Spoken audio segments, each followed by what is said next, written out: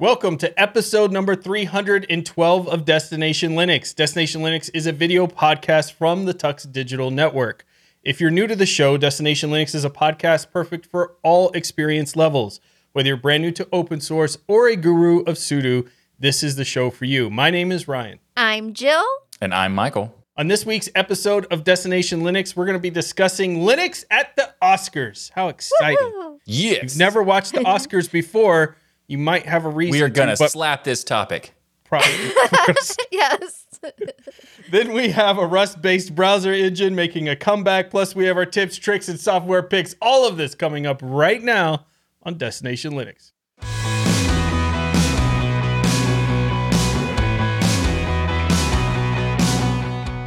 This week in our community feedback, we have some feedback from Kraggles. And if you want to send in your feedback, you can go to tuxdigital.com/contact to get in touch and send us an email or join our forum. We're also on Discord. Want to hang out, game with the community, chat about Linux?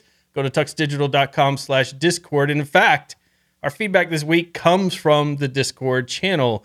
There was a topic, disappointment with shortwave radio app.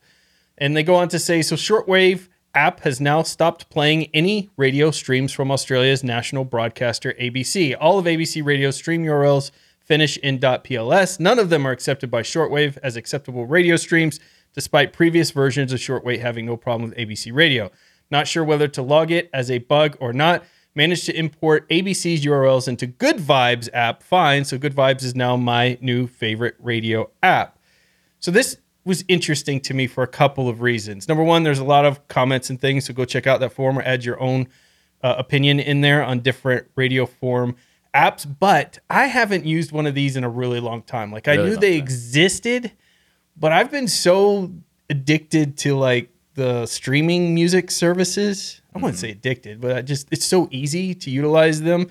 Yeah. And I tend, most of my music listening is either in the car or if I'm at the gym, in which case, you know, I need something that's going to really pump you up. And I have certain songs and things that I like to play and pick there.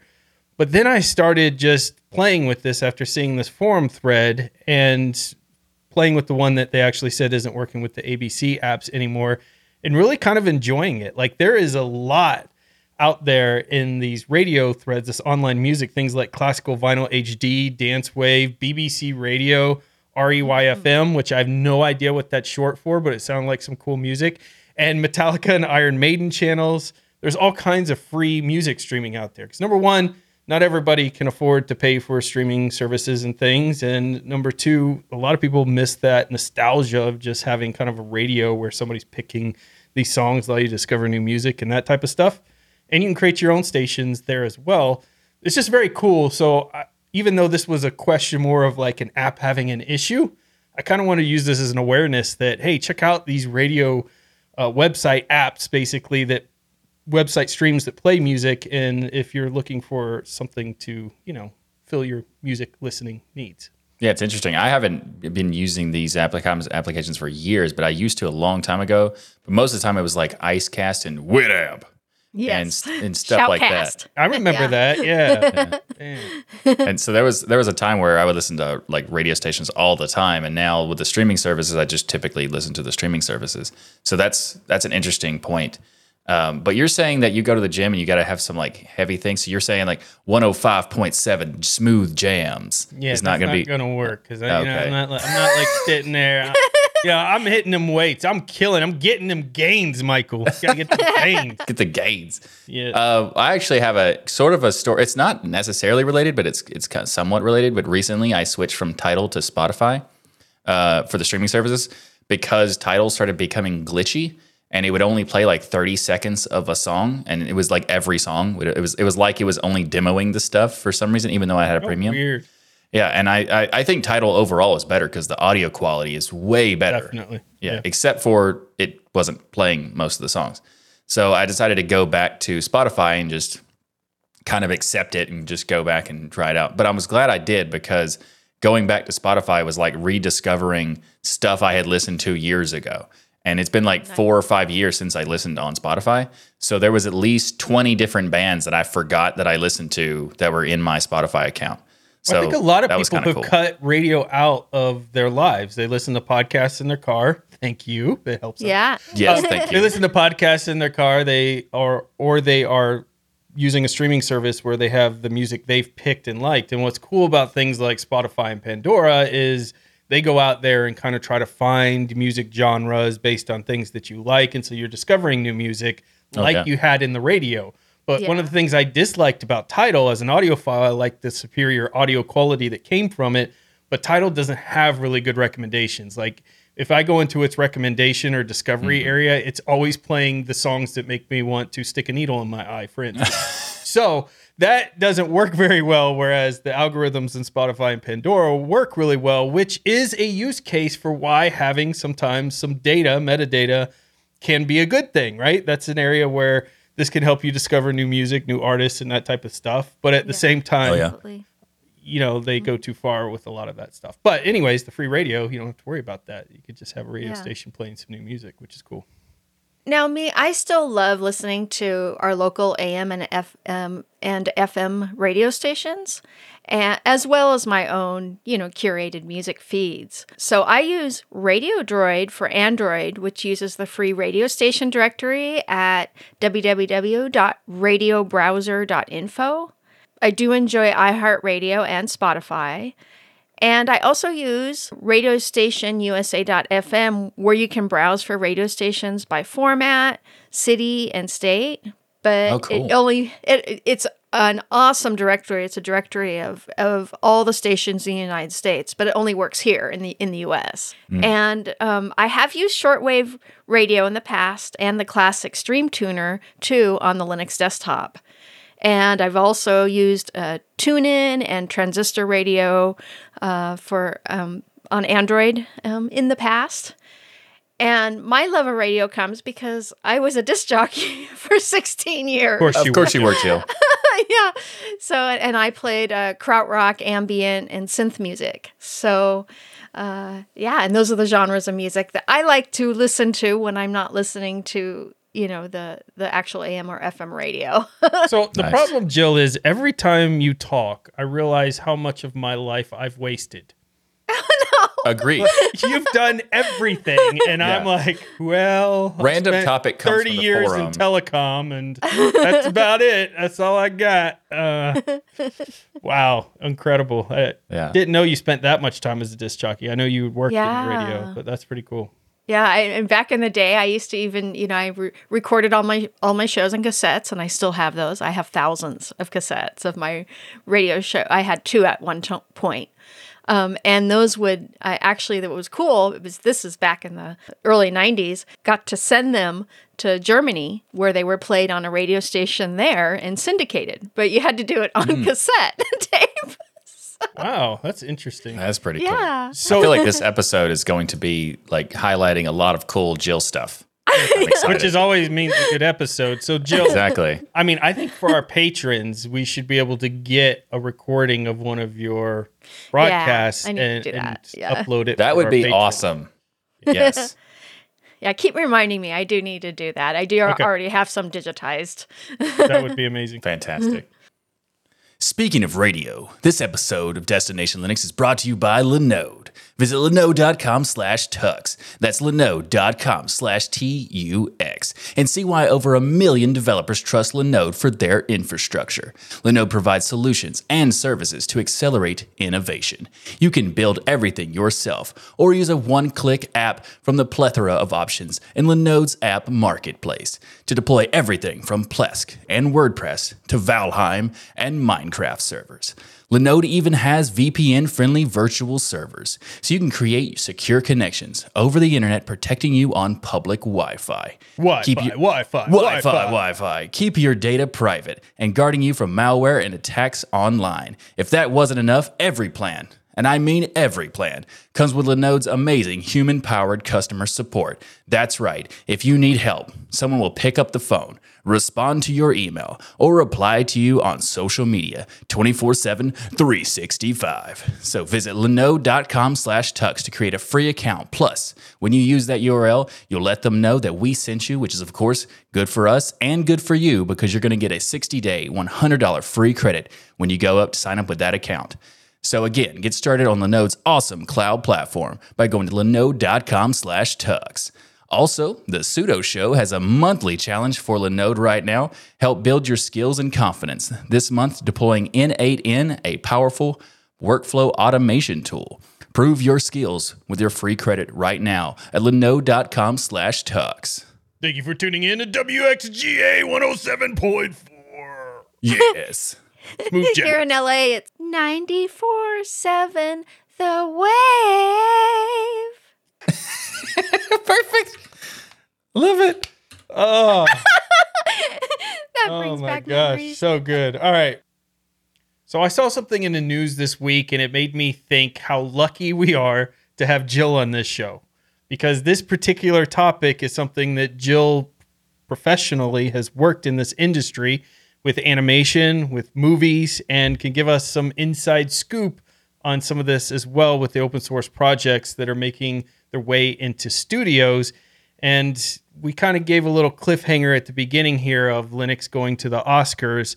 However, there is something really kind of cool happening in the movie studio industry and the open source world. And so we want to bring that in there. And of course, I want to see more involvement. I know things like Lord of the Rings, where they able to put all of those characters on the screen at one time, was something that was only able to be accomplished in open source software. They had to custom make that.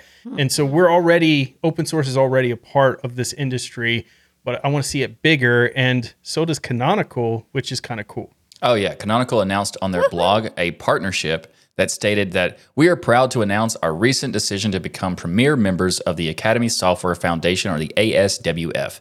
This association aims to bring together members across the media and entertainment history to improve collaborations involving open source software. So that's the official statement that these companies make, that the regular people go, okay, what is that supposed to mean? But there were other cool tidbits in here as well. Like 2018, an industry-wide survey revealed that 84% of filmmakers use open source software. I had no idea that it was that big. I didn't know that 84%. I would not have guessed that. And then the Academy of Motion Pictures Arts and Sciences, AMPAS, AMPAS, established a forum to increase the quality and quantity of open source contributions by developing a governance model, legal framework, community infrastructures, all the things that you have to do to kind of get people to collaborate on things and basically lower the barrier for creating or utilizing open source software in the movies. And ASWF itself is a nonprofit, and the foundation is supported by the Academy of Motion Picture Arts and Sciences, which goes back to the beginning of the show where I said we could win an Oscar, because that company is best known for handing out Oscars. So yes, and that Linux doesn't have an Oscar that's an insult. Yeah, that's I'm offended. Yeah, Academy. I do not thank the Academy for this. Should be taking the stage and getting an Oscar. I agree. Yeah, we need techs exactly. up there. Linus needs to get the direct. Yes. Well, I don't know. I saw from one of these reward shows this person wearing this ridiculous outfit that almost resembles a penguin. So maybe that could be the outfit we borrow for. If the penguin was also like an inflated tire, maybe. Yeah. I'm gonna have to put that in post now so people know what we're talking about. So it's gonna be the video version for those who are curious. I'm sorry to all the British people, because that's on your side. It's not our fault that it's not the U.S. this time. It's not us this time. Members of the foundation include software and hardware providers Adobe, which isn't really known for their open source stuff, Unreal Engine, and Intel, which is definitely known for their open source contributions, to name a few. In addition to major media production companies like Disney, Jill. Nice. I mean, are you going this weekend? I'd be shocked if you weren't. It is a weekend. Okay, next week. Okay, perfect. Netflix, which has been going through some turmoil recently with their new subscriber changes and loss of subscribers, but they're there. And DreamWorks, which, Jill, I know you have a special affinity for DreamWorks there. And DreamWorks also announced that they were doing more open source stuff, just like probably a few months ago. Yeah, they sure have. That's really exciting. They were one of the first, actually. I didn't know that there's also some big names in films and gaming that run on Ubuntu today. Like, I didn't know that Roblox ran on Ubuntu. I didn't know that either. My kids love Roblox. Like, that's so cool. It's kind of like Minecraft, but then it has this whole world where you create your own stuff, and I don't know, themed worlds where people create things for you and things that you can go interact and play with. for people who don't have kids and know about Roblox, but it's very, very popular. And Netflix as well is running on Ubuntu itself. So Netflix has kind of got some skin in this game here. And Canonical is a leader, it says, in the broader open source ecosystem, which I would say they're definitely up there at the top. Yeah, and David Moran, executive director of the ASWF, said that Canonical is the leader there of their open source ecosystem. So kind of pretty cool to see all of this change. And so, Jill, how meaningful is a step like this? Because it's cool to see these announcements, but is this really important for open source and Linux? Absolutely. So, having worked in the television, film, and, gaming industry, and for many of the studios, was just ecstatic about this collaboration between the industry and Canonical, because it will help innovate open source progress in the right direction in the effects and animation industry. And that is awesome. Yeah, a little bit about the ASWF. It started back in 2018, and the Academy of Motion Picture Arts and Sciences teamed up with the Linux Foundation to launch the Academy Software Foundation, or the ASWF. I've been eagerly following this for a long time. ASWF's goal is to promote, advance, and advocate for the use of open source software in the film, television, and gaming industry, as Ryan has been talking about. But that also includes helping media companies use the correct open source licenses. That's nice. So it was not just the software, but it was the licenses. That's a whole can of worms if you've never used open source software. Yeah, it can be a little confusing. The licensing can be very confusing. So having to navigate that painful. Is really important, for sure. Yeah. And so, this partnership is huge because for years, the film industry has been dominated by and using open source software and Linux. And finally, we're getting recognition by the likes of even Variety Magazine are talking about it. Woohoo! We have made it. Nice.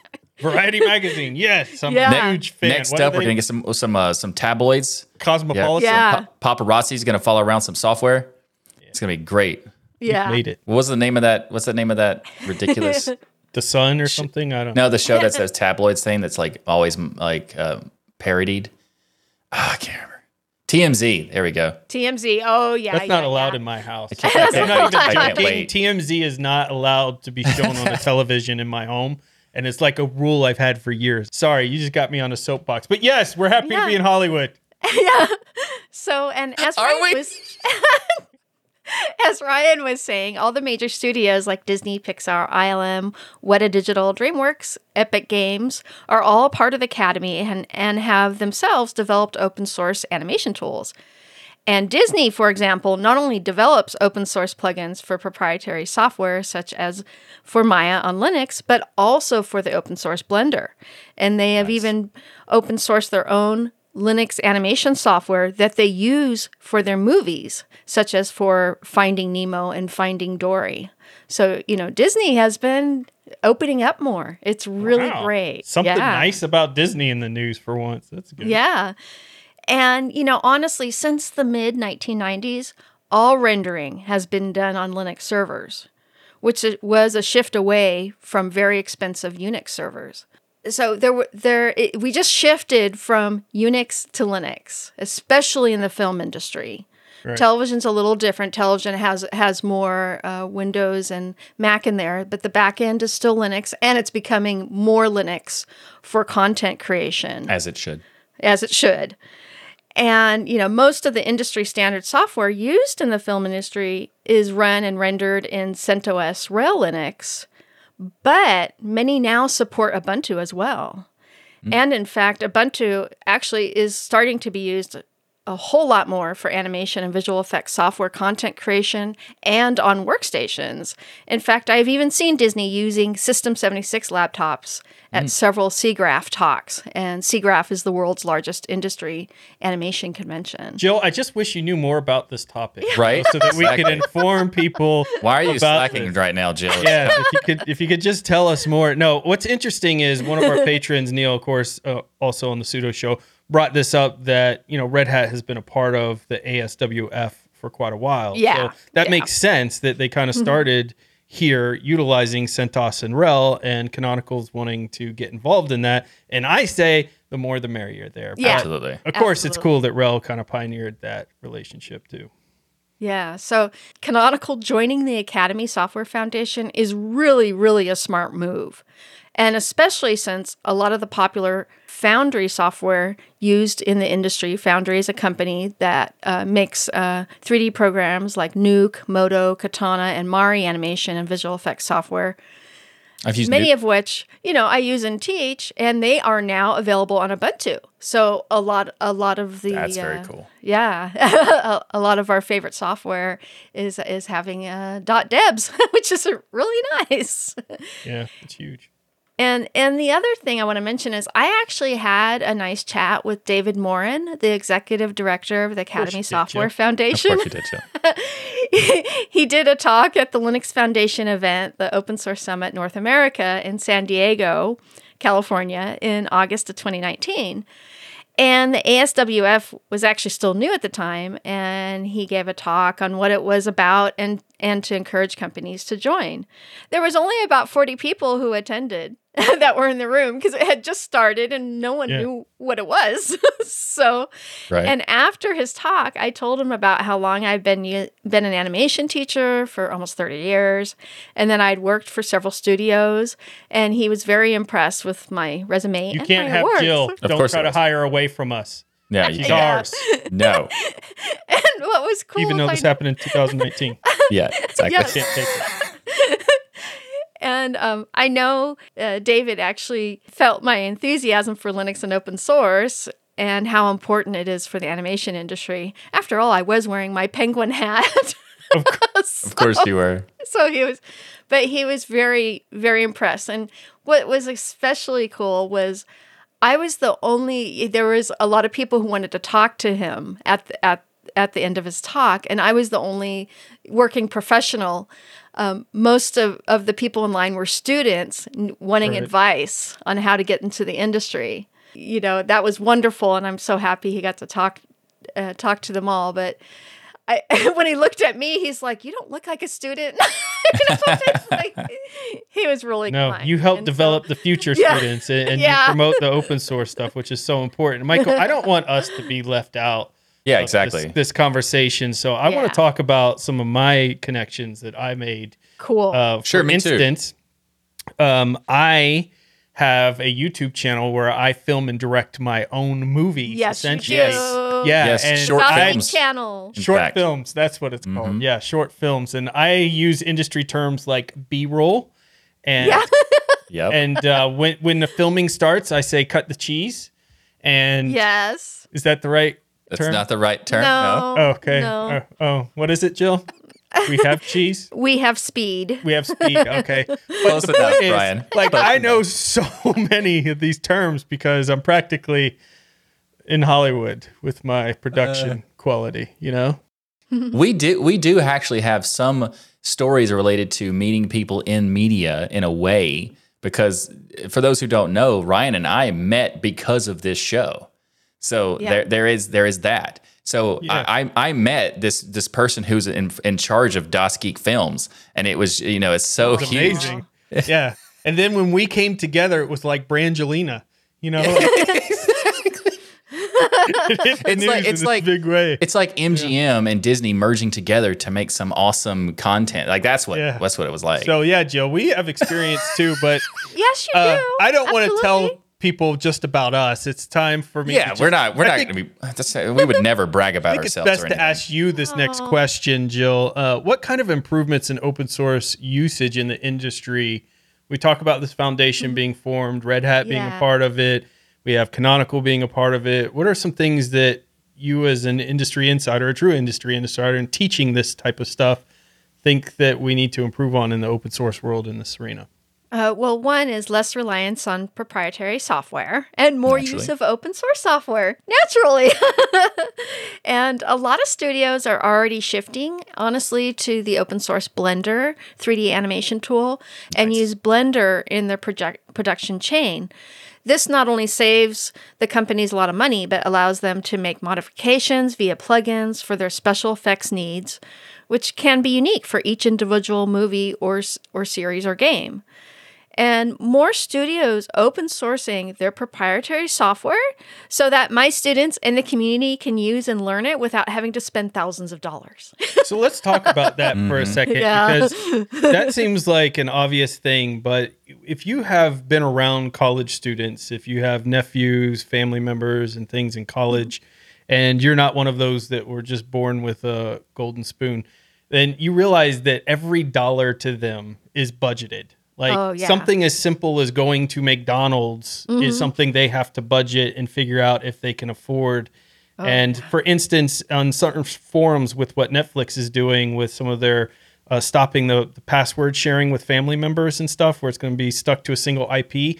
Some of the biggest complaints I see are college students saying, hey, I was using my parents' account. I don't have $9 a month. And especially in the US, where college is basically a gigantic very money grab expensive thing and extraordinarily expensive. And so when you think about this, like, hey, we have these budding directors, artists that want to get involved in this industry. They don't have thousands of dollars to go and do this. So how do they compare against the student who does have access to thousands of dollars of software? Because maybe their parents are better well off and things, and they can play with all of the latest and greatest stuff, and they're turning in their projects compared to a student who's only got access to something that's free. Now, if you took an industry and you said, hey, let's push this open source so that when Jill's teaching, she's teaching on open source platforms and tools, and everybody has the same opportunity. Yeah.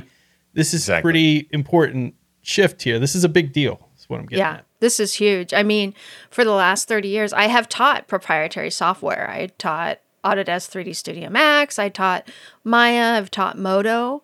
But when I get students that, are barely can afford their next meal, I tell them about Blender and Krita and, Photopea, Inkscape. And I let them use, even back in the day, and this has been 20 years ago when Blender was new, I would let them use Blender even though the class was supposed to be learning this other software. Oh, wow. That's cool. So they would have access. So that was it's amazing. In the past, Ryan has mentioned that he would love to have had Jill as a teacher. And I just wanted to say, based on that one sentence right there, it's would be amazing. Jill would be the greatest teacher ever.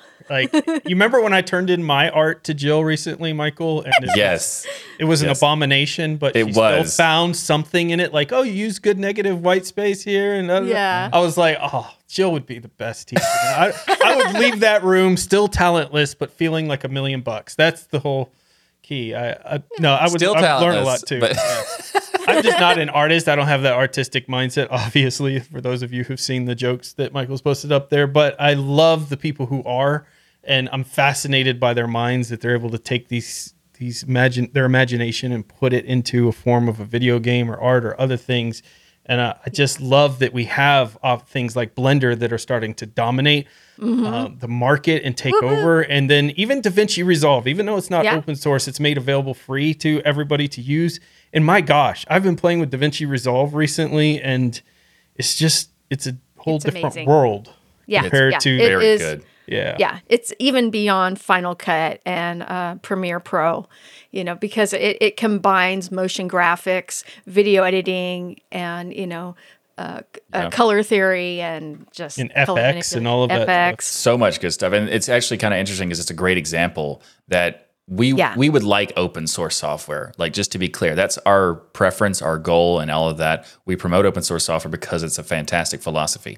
However, if a company would like to make their proprietary software easily accessible and on Linux, we're also good with that. So feel free. Absolutely. Yes. Yeah. Yep. And that was one of my next improvements was, having more proprietary software from the likes of Adobe and Autodesk having support for Linux, just to have support for Linux. Yes, I would love that. And I even was thinking about, this is one of the reasons why DaVinci Resolve is putting a dent on Adobe's dominance. Oh, yes. Because it's available on all the platforms. It's inexpensive. You don't have to pay monthly. Yes. DaVinci Resolve just figure out how to support AMD properly. That would be like... Yeah, you have to install those closed source drivers, which are a pain, but can be done. Well, compared to Adobe, it's kind of like Adobe crashes just as much as as far as issues. One of my other improvements I think needs to be done is some of the industry standard animation software only supports Linux command line rendering and not content creation. So, and one of my favorite companies is Maxon. They create the wonderful Cinema 4D, and they have Linux command line rendering, but they don't offer the software for content creation to run on Linux. I'm like, come on, just make that final step. Change it. It's easy to change. So Maxon should really be Max Off, is what you're saying? Yes. Maxon. Man, the Hollywood reference, Karate Kid there. Exactly. Wow, Michael. Very good, Michael. I'm proud of you. Thank you.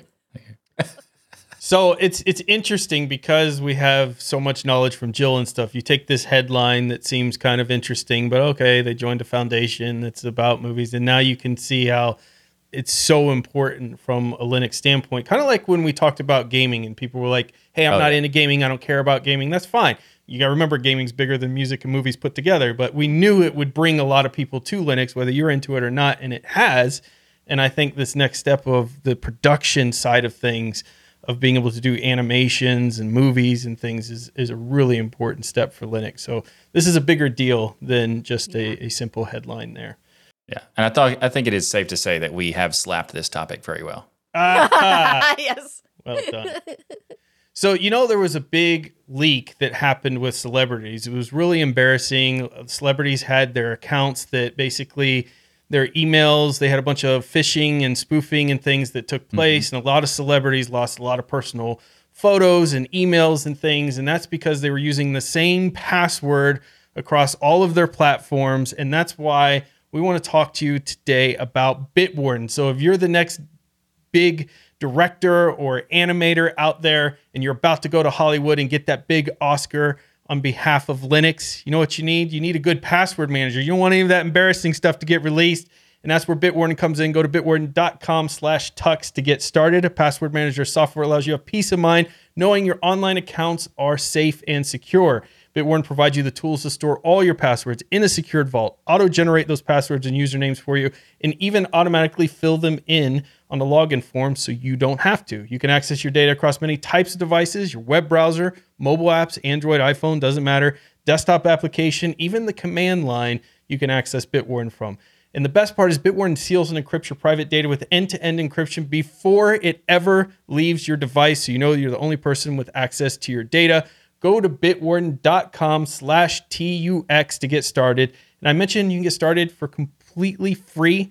Again, if you're a college student out there and you're struggling, stick with the free plan. You don't have to upgrade. Bitwarden offers that for you. But if you're on your career and you love Bitwarden as much as us, you're going to want to spend that $10 a year to support this amazing company and get their premium account with a gigabyte encrypted file storage, two-step login with YubiKey U2F Duo, Vault Health Reports, Bitwarden Authenticator, priority customer support, all for $10 a year. Come on.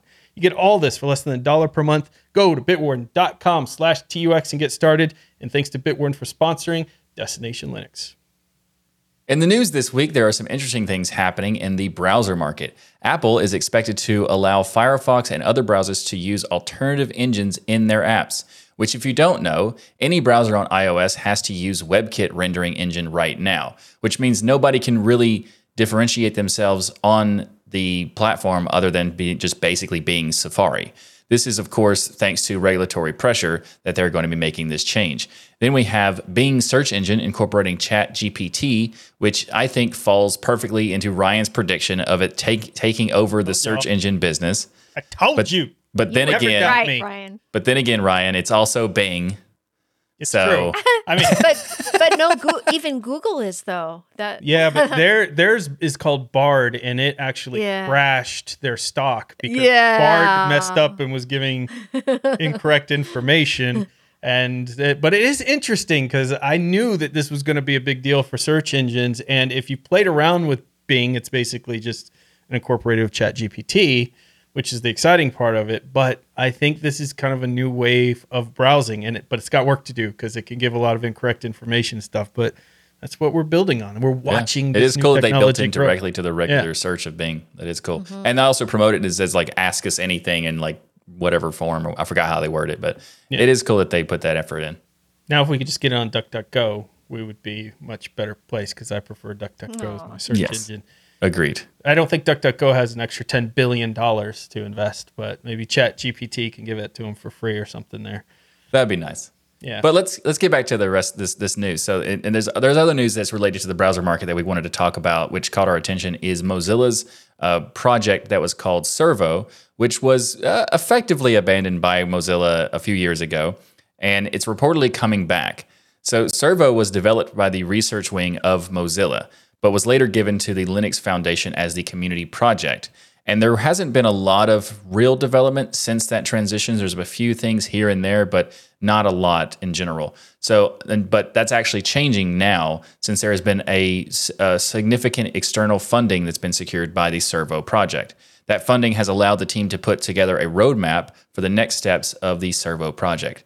They're also working on outreach efforts in order to attract more collaborators, partners, and potential sponsors interested in working, participating, and funding the project. The goal is to work on options to get this working on Android and other platforms. And the question we all have is, will this be the game changer we need to break up Chrome's dominance, right? So can a Rust engine surpass Blink or Gecko? Or a Rust-specific engine? I don't know the answer. I just want to say yes. Yeah. This is exactly what is going to happen here. At least I hope this is what's going to happen, because I think the dominance that has been established with Chrome feels like it's unstoppable. Yeah. And my hope is that sketchy. This type of engine will allow them to differentiate themselves, because it's not enough to get people's attention outside of us geeks and nerds and things that love this stuff. To get people on the outside's attention just to say, well, hey, Chrome's dominance could be really bad for people in the future. Nobody thinks past most of humanity's like goldfish. They go around the tank once and forget everything. So they're not thinking about what the future implications of having one browser dominate the whole internet is. So how Firefox really needs to differentiate itself is as an engine that's giving you better performance. Not the same, not as good as, but better performance than anything you could get over there on the Google side. And that's going to be really difficult. But maybe something like this engine could be I'm hoping, a kind of a starting path towards that. Maybe this could put them in a whole different arena. I don't know. Yeah, I agree, Ryan. And I think it would be just so nice to have a third big option in the web browser engine space. We need a third and fourth and fifth option. We got Safari WebKit. Yeah, we do. Except it only works. There's some other independents. It only works in Apple stuff, though. Yeah. And what I think is interesting is having it Rust-based could be a big boon for Linux, especially with more Linux kernel development becoming Rust-based and Rust-based DEs thanks to System 76 and others. So that there may be some nice integration of having a Rust-based browser, completely Rust-based browser, and an operating system built with Rusty bits. And maybe the Servo web engine could be written in the Linux kernel. That might speed things up. That also might make Linux a little bit hefty for that. Yeah, that's true. Bloated. I don't use Linux anymore. It's too bloated. It's got a web browser built in. This project being, revitalized is really cool, because there's been a lot of great stuff coming from the Servo project for years. And a lot of people aren't aware that this is not the browser using Rust, because Rust actually exists as a language because of the Servo project. Mozilla created the Rust language because they wanted to make Servo. And it's the kind of the funny thing about it's not like Servo is Rust, it's Rust is because Servo. And it's cool. All of the chicken or the egg. Yeah. But it's Servo. It's chicken or the egg, but Servo was first. But it's really cool that the reason why I was bringing this up is because a lot of people aren't aware of this other thing, is that Firefox's Gecko engine has some Rust code in it thanks to the Servo project, because they created Servo as a way to experiment and build a new engine. And then they decided to bring some of those stuff into Gecko, which is when there was like, I think it was version 75, something like that, somewhere around there, where they introduced the Quantum update. And the Quantum update pulled in a ton of servo stuff, which is why it was like a massive speed boost and stuff like that, because it became a Rust thing. Now, servo as an engine is exclusively Rust, so it has even more potential to be faster. So I think that what you were saying about having a browser engine that is going to be able to, surpass Chrome's speed and make it, it can't be just as fast. It has to be much faster. I think that servo has a massive potential to do that. And it was a shame that Mozilla kind of stepped away from it. But the fact that we're seeing that the Linux Foundation, especially with this external funding, is bringing back the servo project, I think that there's a ton of potential for it. It's very exciting stuff. Now, Jill, using a browser outside of Firefox is pure blasphemy, in my opinion. Agreed. Very good, Ryan. So, do you need a break from developing Rust on a piece of software and instead would like to throw around a piece of rusty hardware and kill Gothic creatures? Sure do. Oh, cool, Ryan. Then the game Blasphemous might be the game for you. Blasphemous is a brutal action platformer with skilled hack and slack combat set in the nightmare world of CV Stodia. Yes, it's CVSTODIA. So it's a little hard to pronounce. But CV Stodia. So you can explore and upgrade your abilities and perform savage executions on the hordes of enemies that stand between you and your quest to break eternal damnation. It's not as savage when Jill reads it, Yeah. Now it sounds cute. It sounds cute when Jill reads it, but it's really savage, everyone. Savage. This game actually has over 22,000 very positive reviews. And I really like, there was a really cool review of it. That's stated, Blasphemous is an excellent Metroidvania with a fantastically realized setting and gorgeous, albeit barbaric, aesthetic. And it's highly recommended. Love it. Nice. That was wonderful. And honestly, I was really impressed. Blasphemous reminds me a lot of Hollow Knight in art style and in pace. Big compliment, yeah. And it is very, it is thematically beautiful and has a great story and soundtrack. And it pulled me in right at the start, and I ended up playing it for over an hour. So, nice. It did its job. It really, it's immersive and pulls you in. And I was honestly very impressed with how responsive it was playing with the keyboard. I wasn't using a gamepad. I was just using a keyboard, but it was really easy to use with the keyboard. I could see this being a really fun game for the Steam Deck, too. Oh, I don't know if you got a chance to play it on the Steam Deck, but this definitely, these type of platformer games like this are just the type of thing. They're great on the deck. Yeah. It'd be perfect for that. And you can grab it on Steam for $24.99 or download the free demo. Yes, it comes with a free demo. Nice. Yay! I want to try out the demo for sure. It does sound fun. Because it's free, Michael. You're so cheap. Go support these artists. I like free, but also I like it. I appreciate it when a gaming company, developers, publishers, whatever you want to call it, when they put in the effort to say, hey, we know our price is high, but we can prove it with this demo. And then once you play it, then you're hooked and you go get the game. Really, think about shareware. Like when you had Wolfenstein come across and everybody had the shareware disc they were trading to show Wolfenstein off. Like, of course you wanted to own the whole thing. It was freaking amazing. Exactly. Well, clearly the amount of 22,000 very positive reviews, they know they got something really good on their hands there. So kudos to those developers. In our software spotlight, if you've ever used Slack, I have to use it in corporate America. And let me tell you, it's a real pain tracking a multitude of various threads and things going on from a variety of different combinations of people. Like if you don't use Slack, this isn't going to make sense. But let's say Michael, Jill, and I could be in one thread where we're all three talking to each other. But then Michael might create a thread where he's just talking to me. And then another, it's just Jill and Michael talking to each other. And then Jill and Ryan are a combination that's in another. And that's just with 3 people. Imagine if you had hundreds or thousands of employees who are using Slack, and each one is creating variations of threads, of combinations of people with you. Also, there are different threads in other rooms separate from those. It's so bad. It's even more complex than, large scale email. Yeah, oddly enough, it is. I'm not a fan. I'm not a fan at all. I do not like. But that's where Zulip comes in. Zulip is a powerful open source group chat application that combines the immediacy of real-time chat with the productivity benefits of threaded conversations. Zulip is used by open source projects, Fortune 500 companies, large standard bodies, and others who need a real-time chat system, allow users to easily process hundreds or thousands of messages a day. Zulip provides the benefits of real-time chat while also being great at asynchronous communication.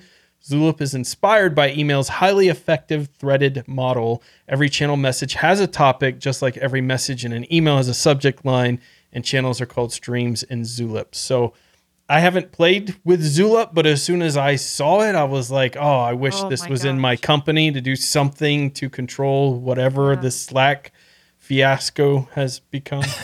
Yeah. I haven't tried it either, but I have heard of it in the past, and it does look really cool. Yeah, and it even has an official terminal client called Zulip Terminal.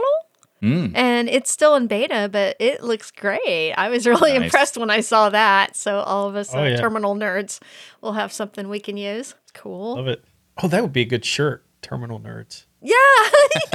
Man, Jill just came up with a new shirt. Actually, it reminded me of another thing she said. If we're bringing one of the topics we wanted, the terminal is sacred.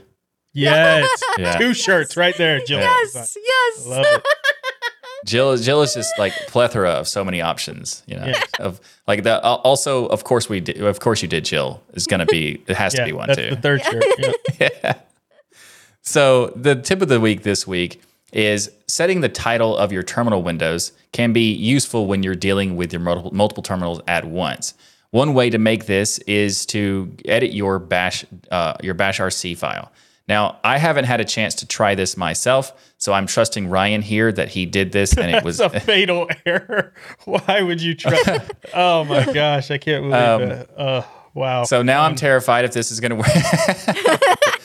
But seriously, set up in a virtual machine and don't try this on a production machine because only I have tested this out. Exactly.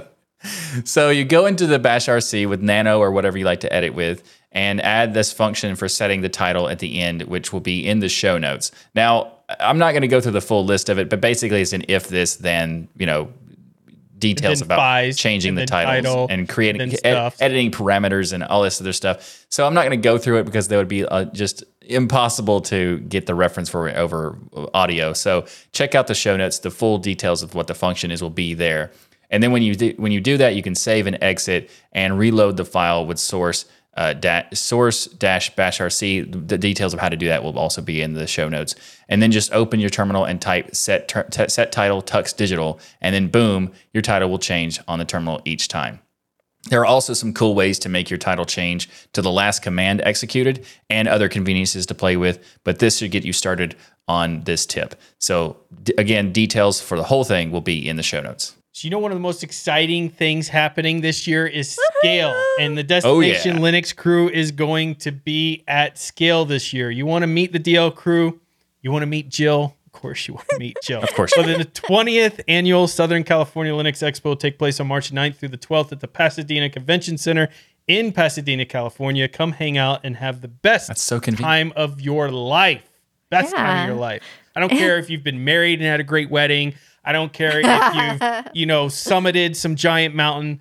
This is the best time of your life. This is the Mount Everest of conferences because we're going to be there and you get to meet us. Yes. Exactly. Well, specifically Jill. Yeah. Aw.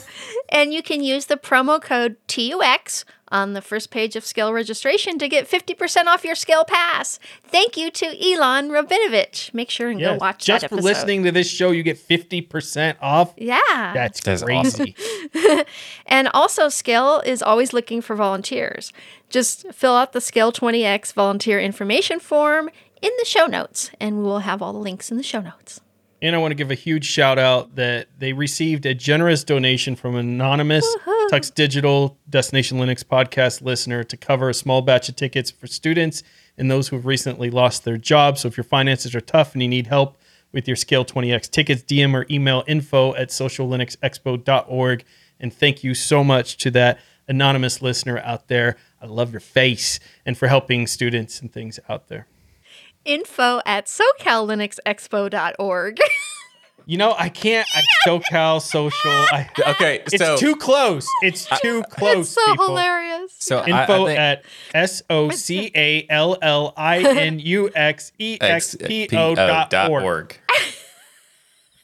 What the best part about that is that no matter what, the only person who doesn't do that is Jill. Yeah. Of course. Well, that's because she's from SoCal. But the rest of us are not. So I never recognized you said it until Jill says something, and I saw Jill laugh, and I was like, "Oh, he said social." Yeah. I was wondering why everyone was laughing. Like it was an anonymous donation. That funny? I don't know why is this. Sorry. All right. No, but thank you seriously to whoever donated that. We really do appreciate it. That's so awesome. A big thank you to each and every one of you for supporting us by watching or listening to Destination Linux. However you do it, we love your faces. Join us on Discord at tuxdigital.com/Discord. And if you want to watch this show live, you can become a patron of Destination Linux. And we have our patrons here right now, and they've got to see the whole show live. Yeah. Yes, they get to see all of the greatness that is unfortunately have to be edited out of the show time. Yeah, it's all about this Hollywood is the has director's rules, cut. and we have to cut out some of the stuff so it makes it into the amount of time that we have for the show. But there's so much more content that is happening in between segments and all that sort of stuff. So if you want to become a patron to get access to all of that great stuff, you don't have to be here live. If you want to be here live, that's a fantastic perk. But there's also unedited versions of the show where you can watch the greatness that is in between every segment by becoming a Tux Digital patron. You're going to tuxdigital.com/contribute to sign up. Plus, you get to hang out with us in the patron-only post show that happens every week after the show, immediately following the immediately following the recording of the show. So go right now to tuxdigital.com/contribute to sign up. And also, if you want some cool swag, like the shirt Ryan is sporting right now, or the shirt Jill is, and we got some coasters and all sorts of great stuff, tuxdigital.com/store to check it out, where we have t-shirts, hoodies, mugs, stickers, and hats, and so much more. Check it out, tuxdigital.com/store. And everyone head to tuxdigital.com and subscribe to all these great shows. We have so many amazing shows. We have the awesome Pseudo Show, This Week in Linux, the DOS Geek Channel, Linux Out Loud, Hardware Addicts, GameSphere, and our virtual Linux user group, Linux Saloon. And make sure to leave a rating on your favorite app so others can discover the power of open source and keep those penguins marching in the full Monty of Linux and open source awesome sauce. Everybody have a great week, and remember that the journey itself is just as important as the destination. Go whatever football teams are playing today. Yeah, go whoever won. Go Schmeagles. I don't know.